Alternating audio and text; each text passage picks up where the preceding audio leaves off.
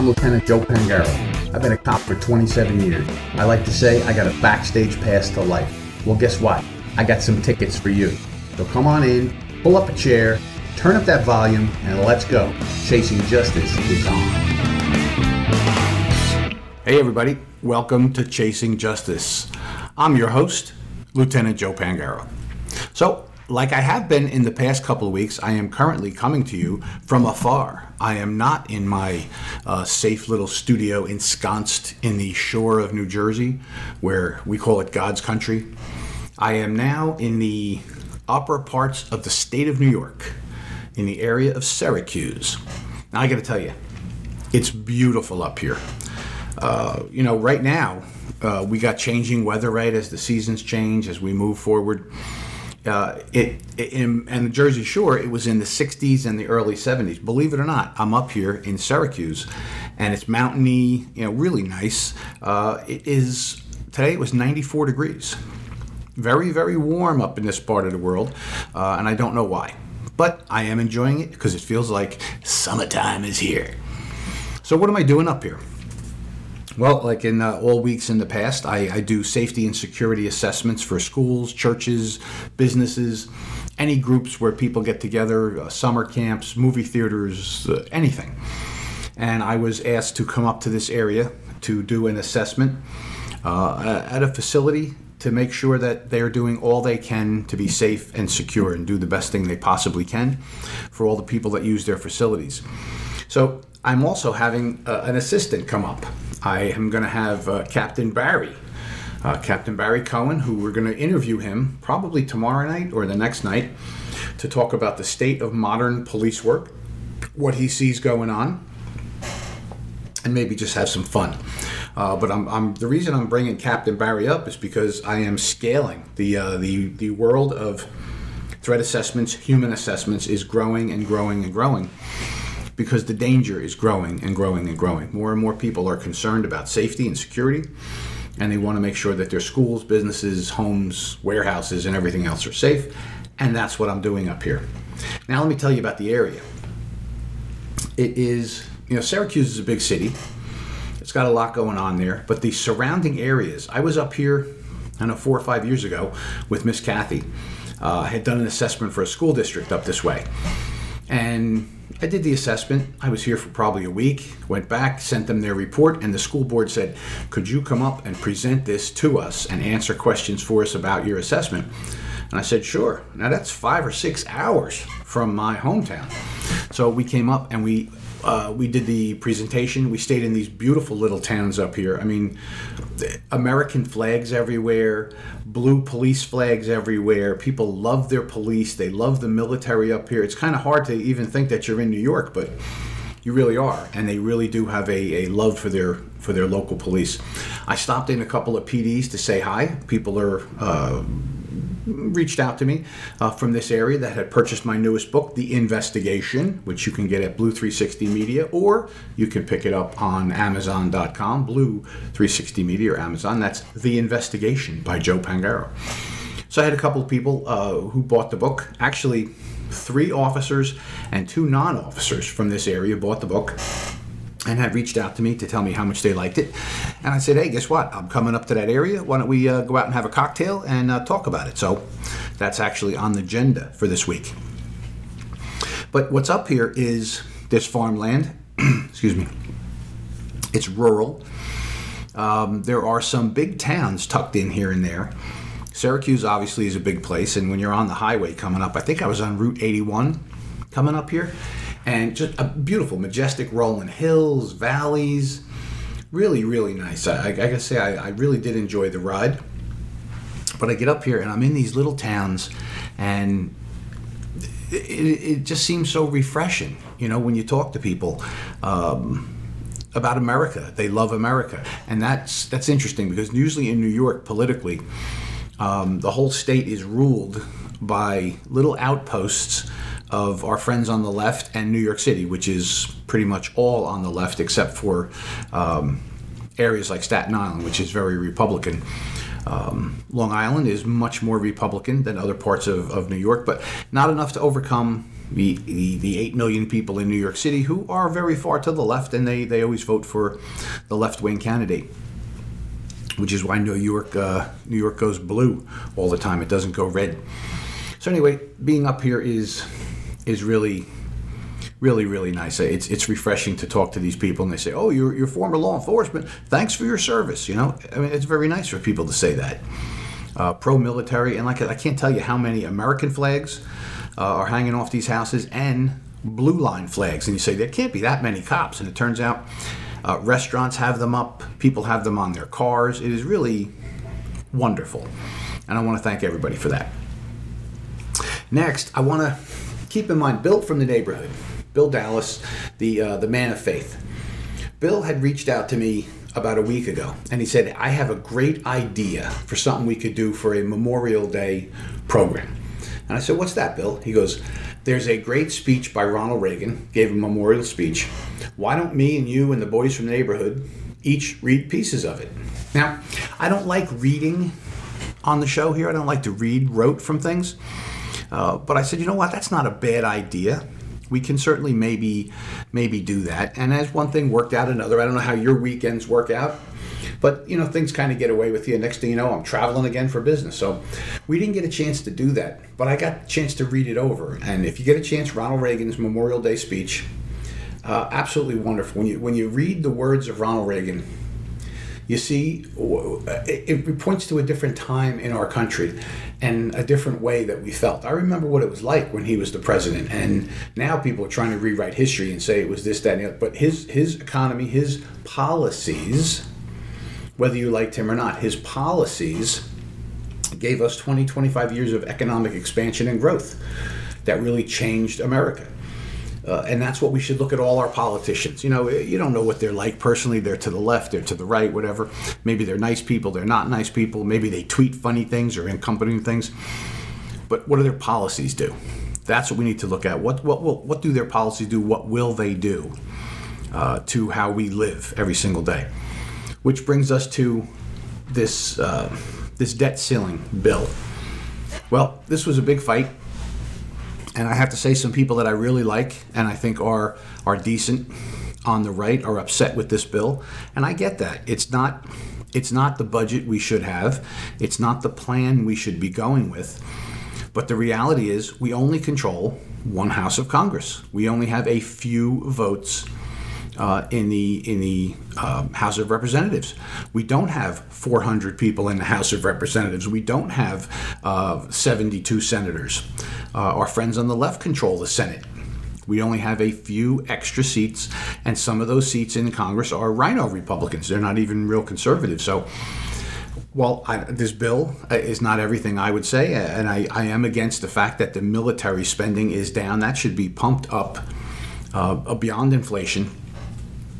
We have China, we have Russia, we have North Korea, all nipping at our heels now to do something in the last 2 years of the Biden administration because they know he's weak, they know he won't respond properly, and this is when they're going to do things and maybe take some aggressive action. And we need to be prepared to respond. Now, I heard the other day we went from 298 surface ships to 291. So we lost 7 surface ships. You don't think that makes a difference? Well, what happens when you need that one Navy ship to win a battle that changes the course of a war? Well, we're down 7, right? Our military should be the biggest, strongest, baddest thing out there on the entire planet. And that's what's going to keep us safe. Just like having fully funded, well-trained, and officers in numbers enough to quell crime. That's the only thing that keeps us safe. And if we lose our military, that's a problem. So in general, I'm not pleased with this bill. I don't think it's the best bill in the world. And I hate these people saying, you know, never let the good be the enemy of the perfect or whatever it is. The reality is we're not going to get perfect. We're lucky we got what we got. A clue to the fact that we didn't get a great bill is that we have so many of our friends on the left saying they're willing to vote for it, and they're making fun of Republicans who won't vote for it. That's kind of interesting, right? It's a Republican bill, and some of our friends on the right are just saying, I'm not going to vote for it. It's not the right thing. Well, what's your choice? what is your choice? You have to look at logic, and I have to look and say, is it better than the bill that our friends on the left would have proposed? Yes, it's a lot better. They would have proposed $4 trillion in additional spending. No cap on anything. They would have went, all of these woke programs would have been funded to the yin-yang. Now, we've cut back on that. We've gone back to 2022 spending. Now, it's not a long time, 6 months, 7 months ago. But it is back. It is not going forward. I see our friends on the left are touting, trying to figure out how they can say that they didn't give in and cave in, which they did. They had to cave in. Biden had to cave in because the Republicans, whether you like the bill or not, they stayed strong and said, we're not going to cave in this time, which they always do. Republicans always cave in. They didn't, and we have to give them credit where credit is due. Now, it's not a perfect bill. It's not a great bill.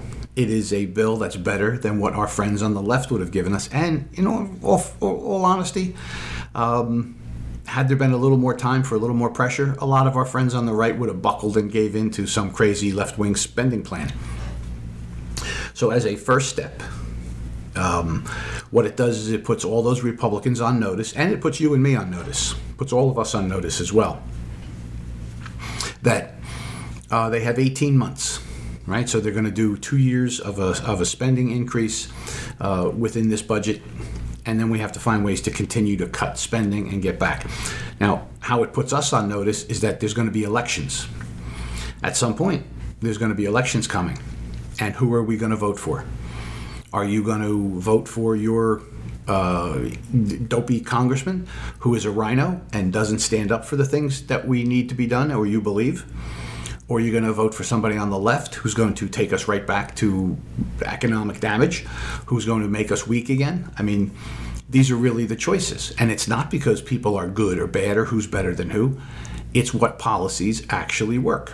And the policies that actually work are more in line with conservatives and with those on the right than with those on the left. Those on the left, those policies are damaging to our country. They're damaging to our freedoms. They're damaging to our liberties. They're damaging to our wallets, to our fuel. They're damaging to everything. That's just the reality. Might be very nice people, might have great intentions, but they don't know how to get to where we need to be. Matter of fact, they're trying to take us in another direction. What do you want to go? Which way do you want to go? I want a strong military. I want fully funded law enforcement, well trained. And if we have to do some reforms to figure out how can we have our police provide better policing for us, for all of us, for every community, I'm 100% for that. Woke police departments will not keep us safe. All right, you have to have strong enforcement of law. If we don't like the laws, then we have to demand that our political representatives change the laws. Right? I'm not a big fan of motor vehicle stuff. I'm just not. Now, do I want an unsafe vehicle riding around that could crash into me or my family? No, I don't. And I think if we find an unsafe vehicle riding around, the officer should stop it. If it's really unsafe to be on the road, then it should be removed from the road. And that's unfortunate, but we can't have those kind of unsafe vehicles. But somebody, weaves and you stop them and you find out they're not intoxicated, okay, they weaved. Move on. If they run through a stop sign, I don't know if they rolled through the stop sign and there was no other cars there, they didn't almost hit you. Okay, you want to stop them and say, hey, you rolled through a stop sign. Okay.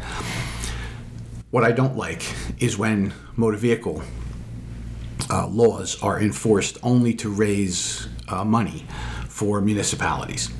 And I know nobody, that's not true. It's not. It is true. And a lot of you ask some cops that are in the know, and they'll tell you, listen, we don't have a quota, but if you don't write tickets, man, you're going to suffer the consequences. And there's two sides of that. Okay, so all the supervisors out there, I was a supervisor, and I get it. One of the things that our officers are charged with doing are enforcing the criminal laws, local ordinances, and motor vehicle law. That's what we have. We have established these laws. We expect them followed so that cars are safe. People drive safely. I get it, 100%. One of the things that officers do are enforce laws. How do you judge if an officer is doing their job? Right? Well, the only thing you can do is look at their work product. Are they stopping suspicious people? Are they making arrests for people with warrants? Are they getting people with heroin and arresting those people? Are they getting illegal guns and other weapons off the street? Are they arresting people who hurt people? We can quantify those. Hey, you made so many arrests, you're doing a good job, you're being productive, right? Motor vehicle, on the other hand, I get it. It is part of the job, but a lot of states have now decided that they're no longer going to look at the number of car stops an officer makes or how many tickets an officer makes, because there's a big belief in a lot of the people who are anti-police that there's still quotas, that officers are still required to make certain quotas. You have to write 500 tickets or you're not going to get a promotion or a transfer. And while there are no quotas really anymore, there are standards. And I've talked about this before. A standard is a benchmark by which we can identify if someone is doing their job. If I had a company that put in toilets and I hired people and I said, listen, I expect you to put in 10 toilets a week, and I have 5 employees and 4 of them are putting in 10 toilets a week. Matter of fact, 3 of the 4 are putting in 15 toilets a week, but 1 employee is only putting in 4 toilets a week. Well, when I compare that employee to the other 4, it seems to me that they're not meeting standards. They're not doing the job that they were hired for. So I have to investigate and find out, why aren't you putting in a minimum of 10 toilets? The rest of your co-employees are doing it. Are you having a problem? Do you not have the equipment? Do you not have the tools? Do you not have the training? Then it's on me to help them. Well, the same thing with our law enforcement officers. How do we tell that they're out there doing their job? We have to count some things. What do they do?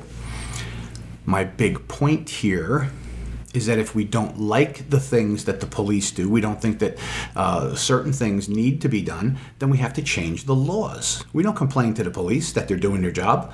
What we do is we go to the legislature and we say, okay, we're no longer going to issue tickets for motor vehicle violations. What we will do is give everyone an appearance ticket to go tell the judge why they have bald tires. And there'll be no fines involved with it, no points on your license, but it'll be inconvenient. And you'll have to either go to the judge and show the judge, hey, listen, I bought tires. The officer stopped me, they were bald, and I bought tires. That makes the vehicle safe, right? Or do we not want our cops stopping people for minor things anymore? So unless we see them committing a crime or there's a crime reported that someone's been involved in, do we want to stop the officer, say, listen, that's not part of your job anymore. You don't have to stop vehicles. You don't have to stop suspicious people. You don't have to stop people you think are up to no good, because that gets you involved with people that maybe don't want to be arrested. Maybe people who have warrants and they don't want to go to jail, and then you fight with them and people get hurt. We, as a society, have to decide what we want our officers to do. What do we want the level of police work to be? All right? So that's kind of where I'm looking at this and trying to figure out, what is it we expect from our officers and our society in general. And that's this bill. See, I got around that. I got around and around. I'm coming back to it now. This spending bill, while it's not the best, it is what we have available to us to at least start going in the right direction. So just like to solve some of the law enforcement concerns we have about officers interacting with citizens, we have to go to our politicians and say, maybe we have to change how we expect that to happen. Well, the same thing here. If we want a strong military, then you have to go vote for people who are going to vote for a strong military. If you want police fully funded so your neighborhoods are safe and secure, you have to go vote for people who are going to bring police officers into your community and are going to enforce the law, and they're going to push the officers to do the right thing. Well, that's what this bill is all about. What priorities do you have? And vote for the people who are going to back them up, because we have a slim majority in the House, just enough to get this bill through. And while I agree it's not the greatest thing in the world, we cannot allow our country to default. I know some people were pushed there, and that's why Biden had to cave, right? That's why he had to cave and give in to what the Republicans were asking, even though it's limited good at best. He had to do that because if not, there was some kind of calculation that most people would think he was to blame. And he didn't want to be to blame for, a default for the first one in our history. So therefore, he caved in. Okay? So wherever you stand on this bill,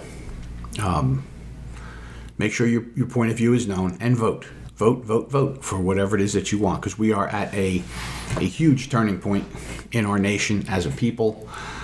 We have big things coming up to choose and decide, and unless we win decisively in the next couple of elections, it's going to continue this middle of the road, not quite what we want, definitely what we don't want, back and forth. We have to decide and make that decision as a people. And it's not you and me, chasing justice people, I know. It's not you and me. We kind of understand what we're looking for, what we need, what our country needs. But we have to talk to people, talk to our family, talk to our friends, and make a good case. Don't use platitudes and accuse people of this, that, and the other thing. Just talk the numbers. Talk the numbers. I could go on and on with that. I'm not going to. All right. So we have this. I don't know. It's early for the presidential election, but it looks like it's coming down to DeSantis and Trump, obviously. And there's a couple of bit players. And are they really out there for the presidency, or are they looking to be vice president? Because Trump has kind of made it clear that if he gets it, he's not going to pick DeSantis, and I don't think DeSantis would want to be Trump's vice president. Let's think about that for a minute. I saw, it was Fox News the other day, they do the morning show. I like their morning show, it's fun. And they were in a diner in Florida, and they were asking these people, who are you going to vote for? And half of them were on it for Trump, and half of them wanted for DeSantis. And they talked to one woman, and they said, well, who are you picking? And she says, I want either one of them. They're a million times better than a Biden or anybody on the left. So either one. I don't care. I'm going to vote my heart when I walk into the booth. But it's going to be Trump or DeSantis. What would be best would be a Trump-DeSantis ticket. Right? With Trump at the head, he wins. He gets to be president for 4 more years. Then he's done. And then we get Ron DeSantis for 8 years. Okay? Now that sounds great until you realize that you now have egos, personalities, and everything else involved here. Ron DeSantis is building a big case that he should be the nominee. Lots and lots of people like him. I like him. I think he looks like he'd be a pretty good president. I also think Trump was a good president, and I think he would be again. Tweets aside, right? But as we go down this road, the people are going to decide. And when it gets to my state and I get to pull a lever, I'll pull the lever for who I decide at that moment I think would be best. If I see a shift one way or another, I might say, hey, either one of these guys would be a good president. And if it looks like DeSantis is up 72% to Trump 20% or something, I might pull a lever for DeSantis and really enforce that for him, really give him a mandate. Same thing going the other way. If Trump is way up, I might just vote for Trump and give him the mandate. But either way, it's an interesting battle that's coming down.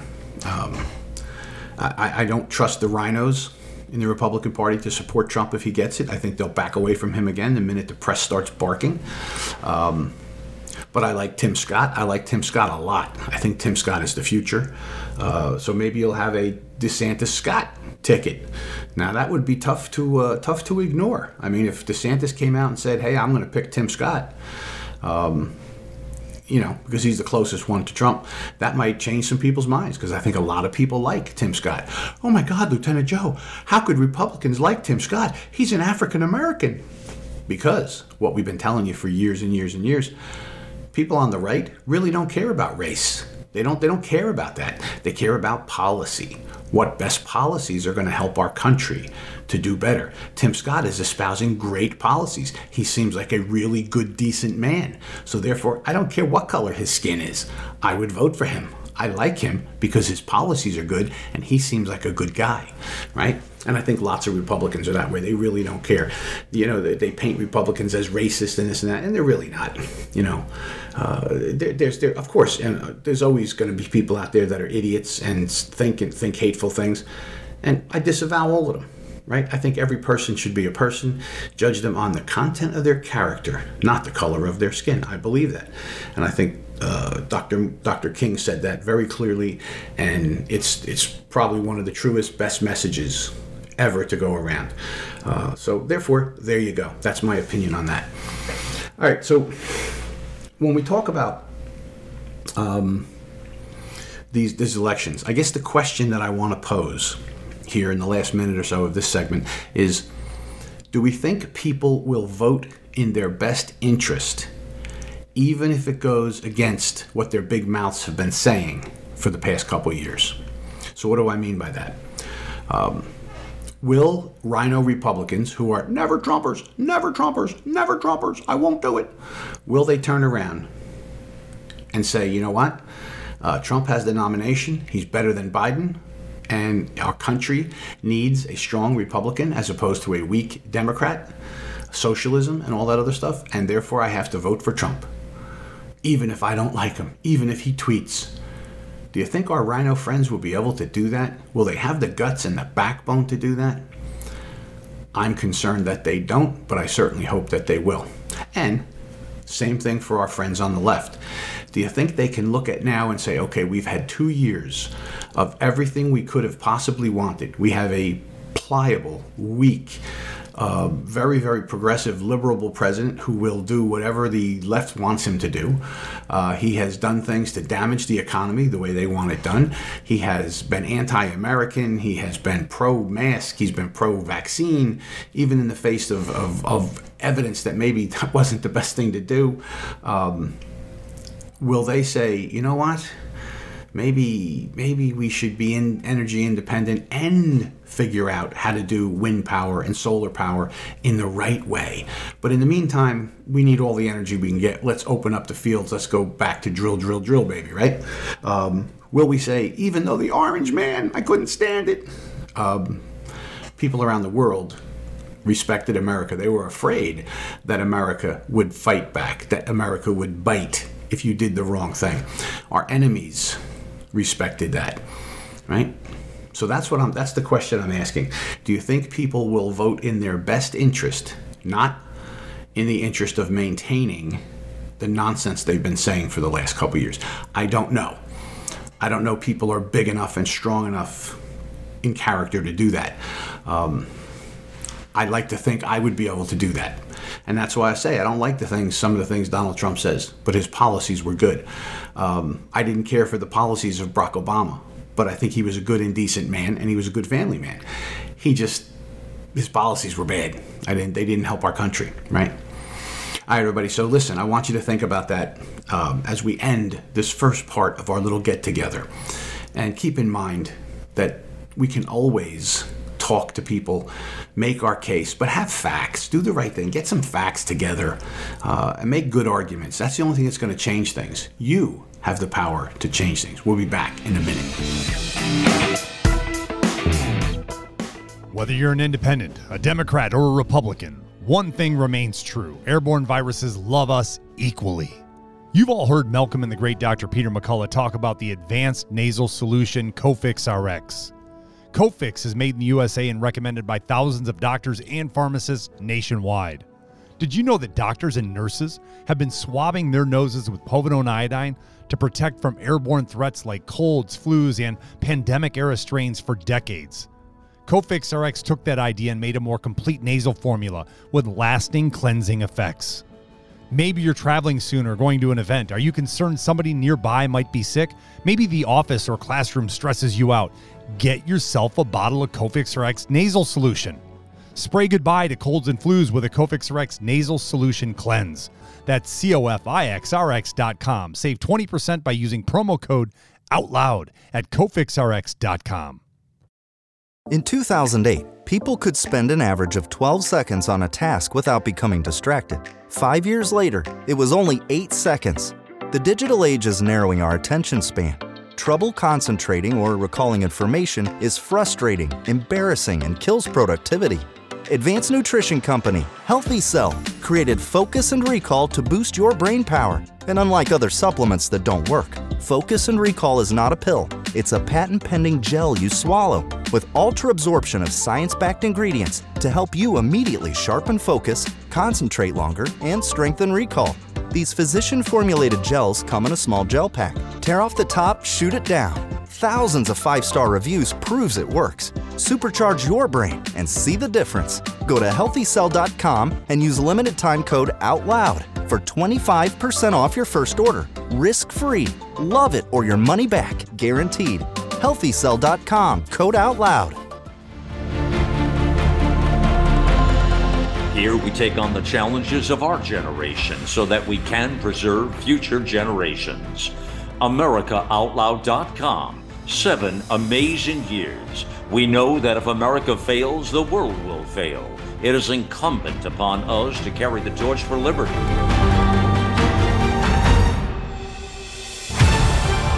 America Out Loud Talk Radio. Liberty and justice for all.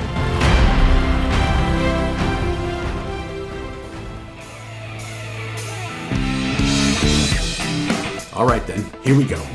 So here I am on the road. I told you that. I'm in upstate New York. One of my favorite places up here in upstate New York is the Adirondack Park. All right, now I'm farther up than the Adirondack Park, but I got to tell you, the Adirondack Park, if you've never been, it is a pristine, beautiful wilderness of great mountains, big mountains, not Pocono-style mountains. These are big old mountains, beautiful forests, great parks, fresh, clean water, lakes, rivers, and streams. It's a protected area. It's really wonderful. Matter of fact, some friends of ours, they are been blessed to be very, very well-to-do.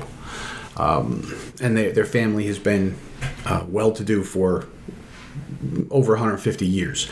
They got in the right businesses back in the day. And one of the things that their family has done is they have a lease on some property in the Adirondacks, inside the park, along a couple of great lakes, Upper and Lower Ausable Lake.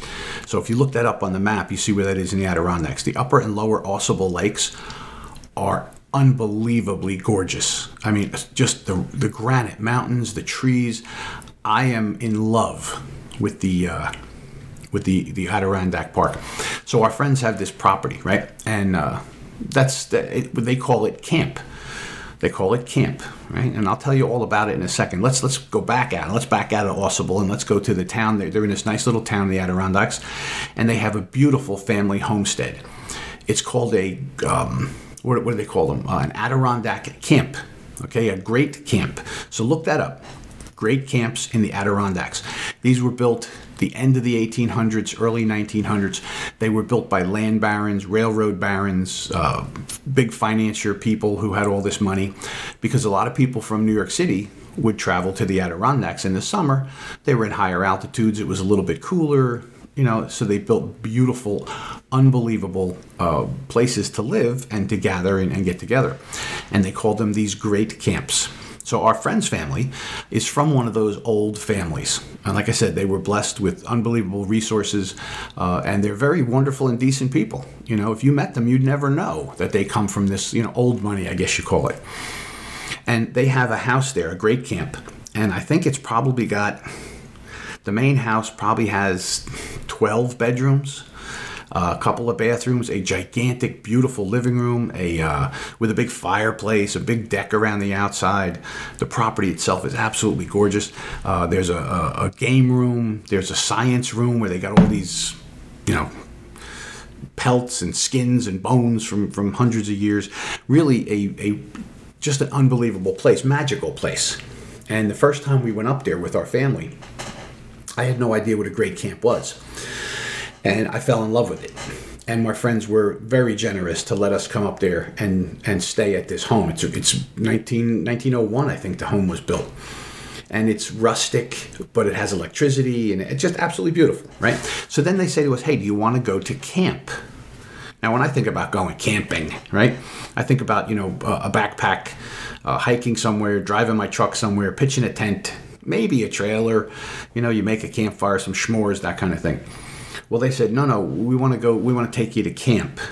It's this property we have on the Upper Ausable Lake. So the Lower Ausable is several miles long, and then there's a piece of land about 1.5 miles in between it, and then there's the second lake, Upper Ausable Lake, and at the very high end of that lake is where their family's property is. They have a 99-year lease on this property, and I guess probably about 10 years ago the lease came due, and the family got together and re-signed the lease for another 99 years that they leased this property.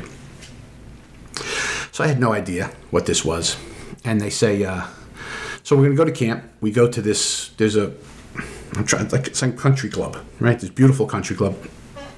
And we go there, you park your cars, and they tell you, from there a bus takes us about 10 or 12 miles into the river, or into the lake. We get out and we get in Adirondack boats, and we row up the first lake. We park the boat, we hike across this mile piece of land, we get in another set of Adirondack boats, and we go up to the property. So all of this was new to me, as it probably is to you. Now, some of you might know about this, but I didn't know about any of this. So when we decide we're going to go, they say, okay, well, we have a cook. There's a cook that's going to come with us and a caretaker. And I said, what do you mean? And I said, yeah, well, the cook goes up ahead of us and he gets the camp set.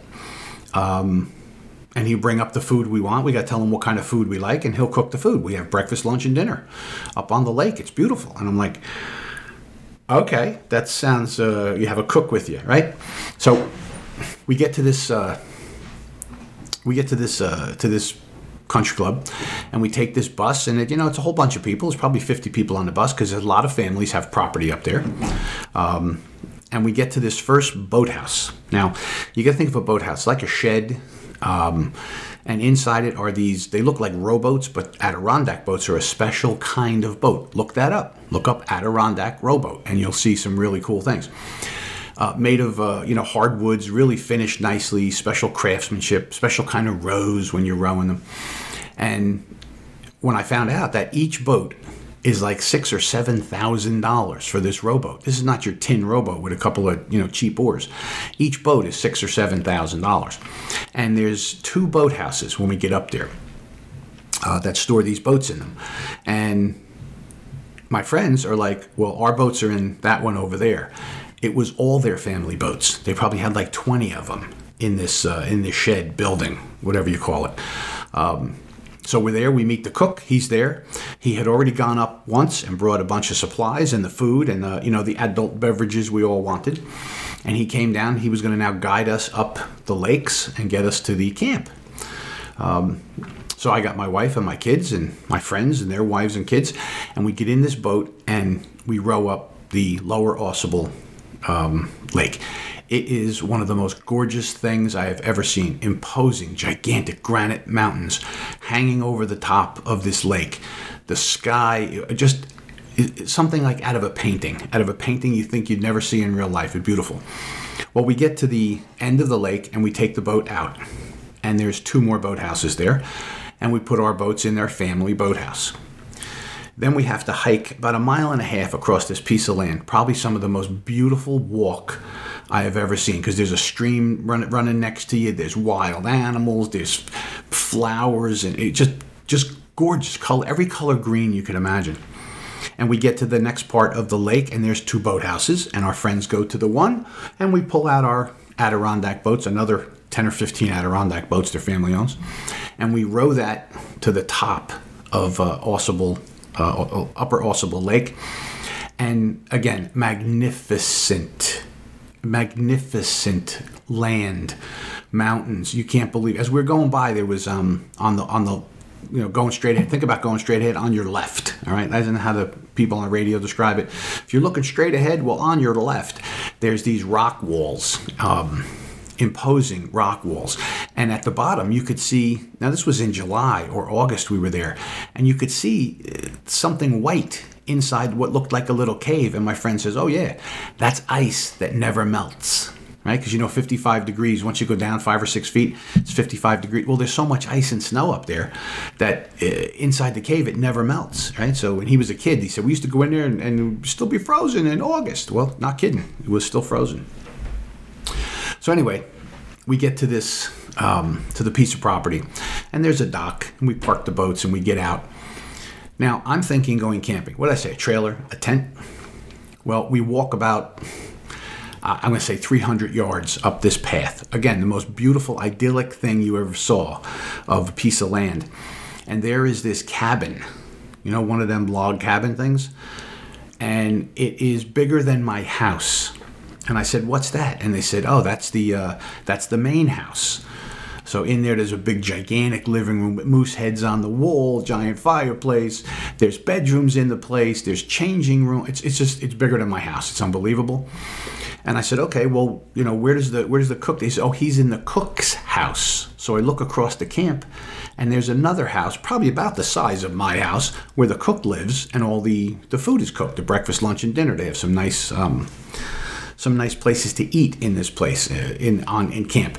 And then behind that is a 2-bedroom house, and that's where the cook lives, right? He cooks in the cookhouse. He lives in there, and it's just an unbelievable thing, right?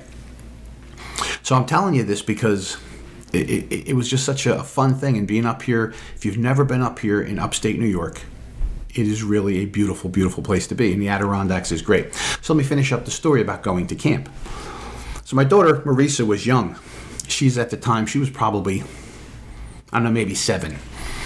And we said, hey, where are we going to sleep? And they said, oh, that's a big treat we have. What's that?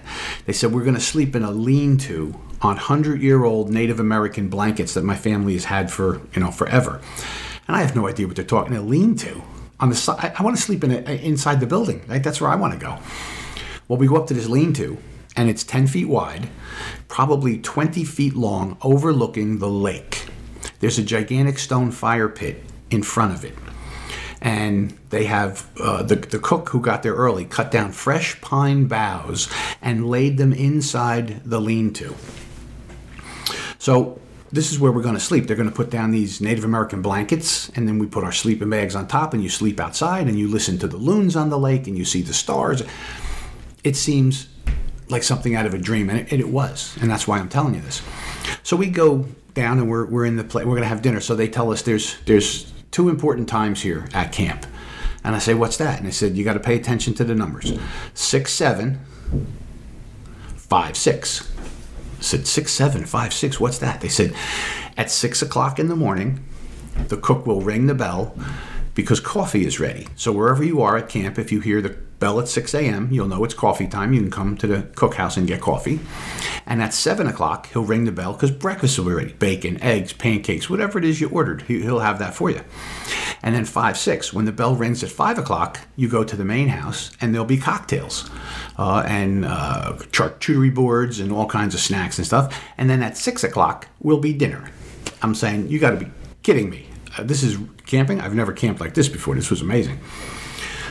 And sure enough, 6 in the morning, there's a bell. Bing, bing, bing, bing. One of them big old bells. And you go up there, there's fresh smell of coffee, there's bagels, all kinds. 6 and 7 in the morning, here's breakfast. And then we spent the day swimming, hiking, fishing. Absolutely, truly amazing. So the end of my story here. So all you've been hanging on, I really appreciate you hanging on and going with me to the Adirondacks. My 7-year-old daughter, Marisa, who at the time was, let's just say she was afraid of a lot of things, right? She was afraid of sharks. She was afraid of packs of wild dogs. Not that she was around those things. Just these were just fears from a kid, right? She was afraid of what's under her bed. Is the creature under the bed? That kind of thing. Well, we all go up to the lean-to, and we go to bed, and the cook comes up and starts a fire in the fire pit in front of the lean-to, puts down a mosquito net that you can see through. We're listening to the loons. We're laughing and joking. All, both families laying there sleeping, comfortable as you can imagine, with fresh pine boughs and blankets and sleeping bags. And we all fall asleep, right? Everybody goes to sleep. Now in the morning, we hear the ding, ding, ding, 6 o'clock, coffee bell. So my wife's waking up, I'm waking up, and she looks at Marisa. I see her talking to Marisa, my daughter, my 7-year-old daughter who's afraid of everything. And she says, Marisa, those aren't the clothes you were wearing when you went to bed last night.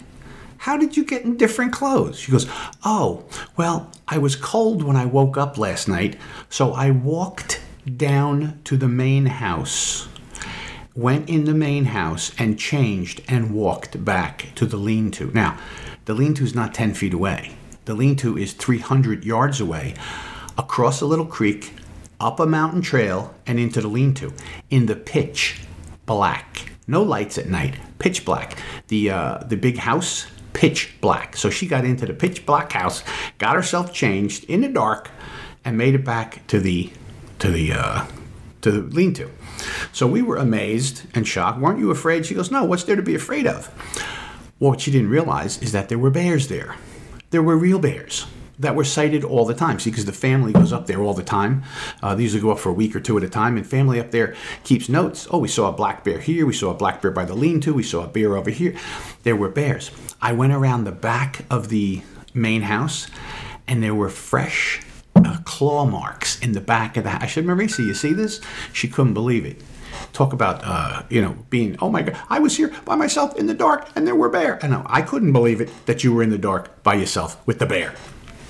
So, long and short, the Adirondacks, upstate New York, are beautiful. If you want some place to go, it's very patriotic, it's very pro-American up here. I think you'd really like it. I hope you liked my story. I hope I took you on this trip up to camp with our friends. It was really a wonderful, wonderful time. So, since we're talking about nature, right? See, I'm segueing here. I'm trying to make this a fun show. Everything's heavy with politics all the time. So I'm trying to talk about some other things. How about going in the ocean with a great white shark? Would you do that? Would you jump in there with a great white shark? I don't think you would. What do you think is swimming up and down the New Jersey coast? I think there's 8 of them. 8 great white sharks. Big ones.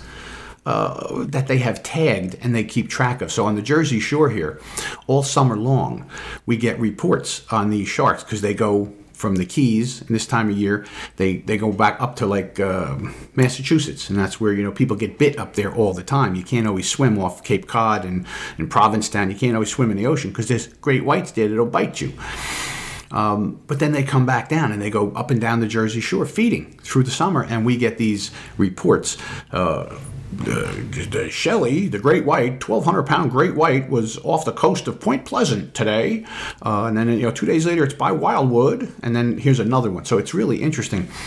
Well, they've tracked 8 of them now that are going up and down the coast, and they came in pretty close to the coast. So these things are out there. Great white. See, that kind of goes with my bear story. I'm trying to connect things all together and make this fun. But let's talk a little bit seriousness. So I started talking about we have to decide what we want our police to do. What do we expect our police to do? Well, what's been going on in Chicago? Is Chicago a safe place to go? Chicago's not a safe place to go. It's a dangerous place to go. I've been there on business a couple times. I was there before the pandemic. But I was in a nice area, and I got to enjoy Chicago. It was really cool. I saw the lake. I saw some really cool shopping places, cool restaurants, neighborhood bars. I was like, wow, I see why people like Chicago. Now, of course, I was there in the summer, not the winter. But I said, I see why people like this place. Well, now Chicago has become a killing ground, right? How many people are shot and killed? Now, over Memorial Day weekend, I think they said there were 58 people shot and 11 people killed. And this was after the new mayor, right, who was elected because the old mayor was an idiot, was a fool, couldn't do anything to keep the city safe. This new guy is going to come in and make it better, and he's actually worse, right? So he was touting before the weekend that he's got things in place. He's got monitors, 30 safety monitors that are going to go all over the city and keep people from killing each other.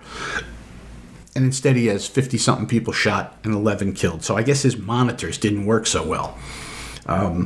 Chicago is one of those places that had to make a decision. What was in their best interest? To vote for another progressive left-wing socialist who sees crime as a right of people, who sees innocent civilians as victims that should be accepting of their victimhood, and they do nothing to stop the crime because that would be impeding people's ability to, I guess, do what they want to do. In the meantime, we have hundreds and hundreds and hundreds of people shot, little children shot by people drive by shooting each other, shooting it out in the street, going through a window, hitting a kid on a porch, hitting a kid in their bed and killing them. And that seems to be the norm. And Chicago voted for that, again, for someone even more progressive, even more liberal than Lori Lightfoot. This new mayor seems to be even worse. And you say to yourself, why would people vote for that? Why would they vote for something even worse than what they had before? I don't know. It's confounding, which leads me to think that no matter what Joe Biden does, no matter what our friends on the left do, no matter how bad the economy gets, no matter how much crime is in the street, no matter how much gasoline costs, no matter how difficult it becomes for the moms and dads and everybody else out there trying to take care of their kids, to put clothes and food and stuff on the table to help them grow, that I think half, if not more, of the country will vote for Joe Biden again. I think there's a very good, probably a better than 50% chance that he wins re-election, even though he's addled, he can't think, he has no respect from the rest of the world. The rest of the world is taking advantage of America. I think there's more than 50% of our American citizens, our brothers and sisters here, across the entire spectrum of our nation, who will vote for him again. And I don't understand why. Has our nation changed that much? Has our nation changed so much from the time of a guy like my father-in-law, Ted, who grew up in a time when America was the bastion of freedom in the world, from a time when people took care of their families, when the idea of welfare was abhorrent. People would rather starve than take a handout from the government. From a time when you kept your neighborhood safe, you supported the police, you supported the military, you signed up to go help your country. From a time like that, when Ted was a young man, to the world we have now, have we gone that far? Is it irrevocable? Can we turn this ship around? Is it possible? I don't know. When I see Chicago, I think Chicago is a bellwether. Right? We saw New York State. New York State. I'm talking about it. Half the show today, talking about New York State, how nice it is.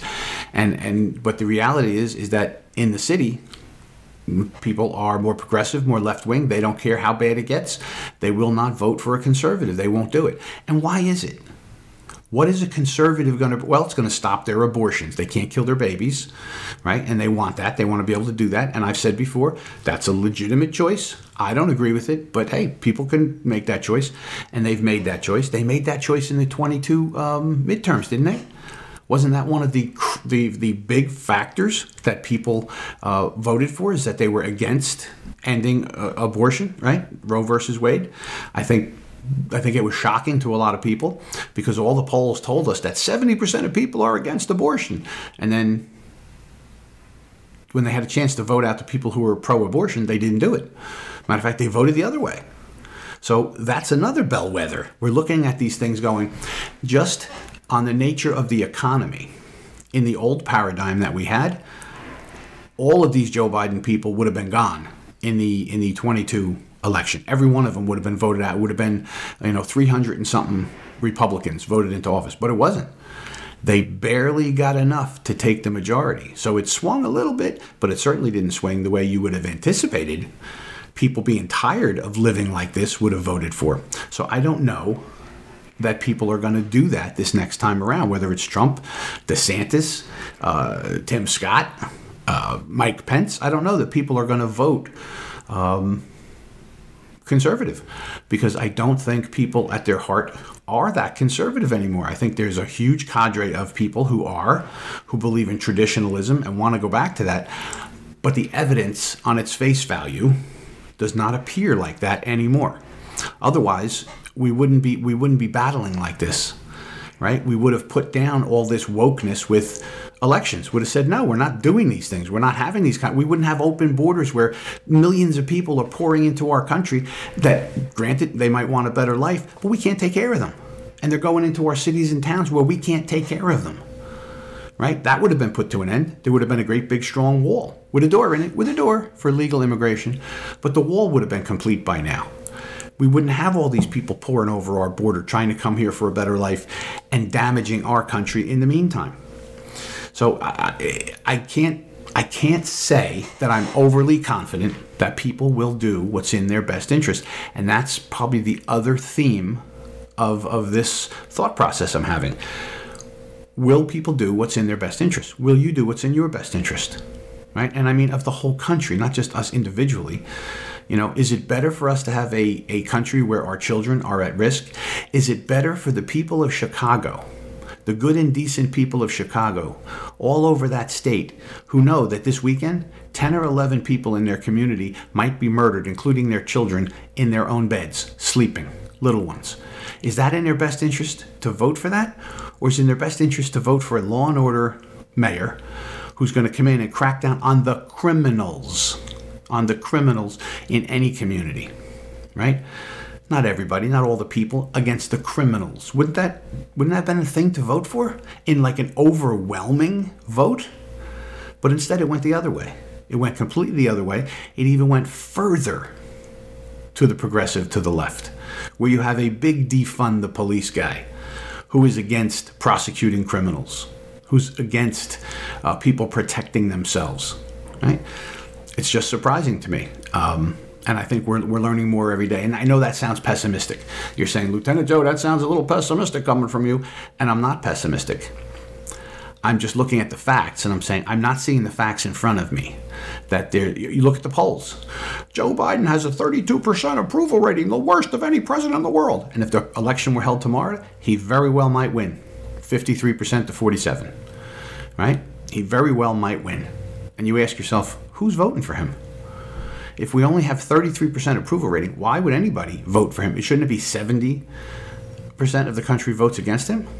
But it's not. And that's what we have to ask ourselves. Why is that? Will we vote in our own best interest, or will we vote for these nebulous ideas, these hopes, these beliefs in hatreds? What is it that we're doing out there? And that's kind of where I want it to go. Will they vote in their best interest to people? All right? Now, along this, I think another reason, you hear people talk about all the time, if you control young people's minds and you control the narrative, you can control the future. Well, have you seen any of these things where they're down on the beach and the reporter's saying, okay, so who won World War II? And you got these young people, early 20s, should know better, college, they're on college break, spring break, and they're like, Denmark? Yeah, no, not Denmark. Who won the Civil War? Cuba? They have no idea. Person after person, of every different kind of person you can imagine. Every different kind of person. None of them had any clue of American history or the Constitution. How many amendments are there to the Constitution? What's the first 10 amendments? What's that called? They have no idea what that's called. They have no idea about America because we don't teach American greatness anymore. We teach America is bad, America is racist, America is horrible, America has to change, capitalism is bad. And that's what these kids are espousing. And all of this points to a future that we had better wake up about. We better be clear on it because it's happening to us. We're like the frogs in the pot and the water's starting to warm up and it feels okay. But when it gets too hot, it'll be too late. All right, so listen, I'm going to end our program today. I'm going to tell you real quick about Healthy Cell. I hate to put it at the end here. I should have put it earlier and I forgot. But Healthy Cell, if you're looking for something to help your immune system, make yourself feel better, check out Healthy Cell Immune Boost. And if you can't sleep, do like my cousin Steven. Get the REM sleep. You'll feel better for it. All right, so listen, a lot for us to think about today. I appreciate everybody being here. We're going to see if we can get Captain Barry in here this week. In the meantime, remember, be a part of the solution, not a part of the problem. We'll see you down the road.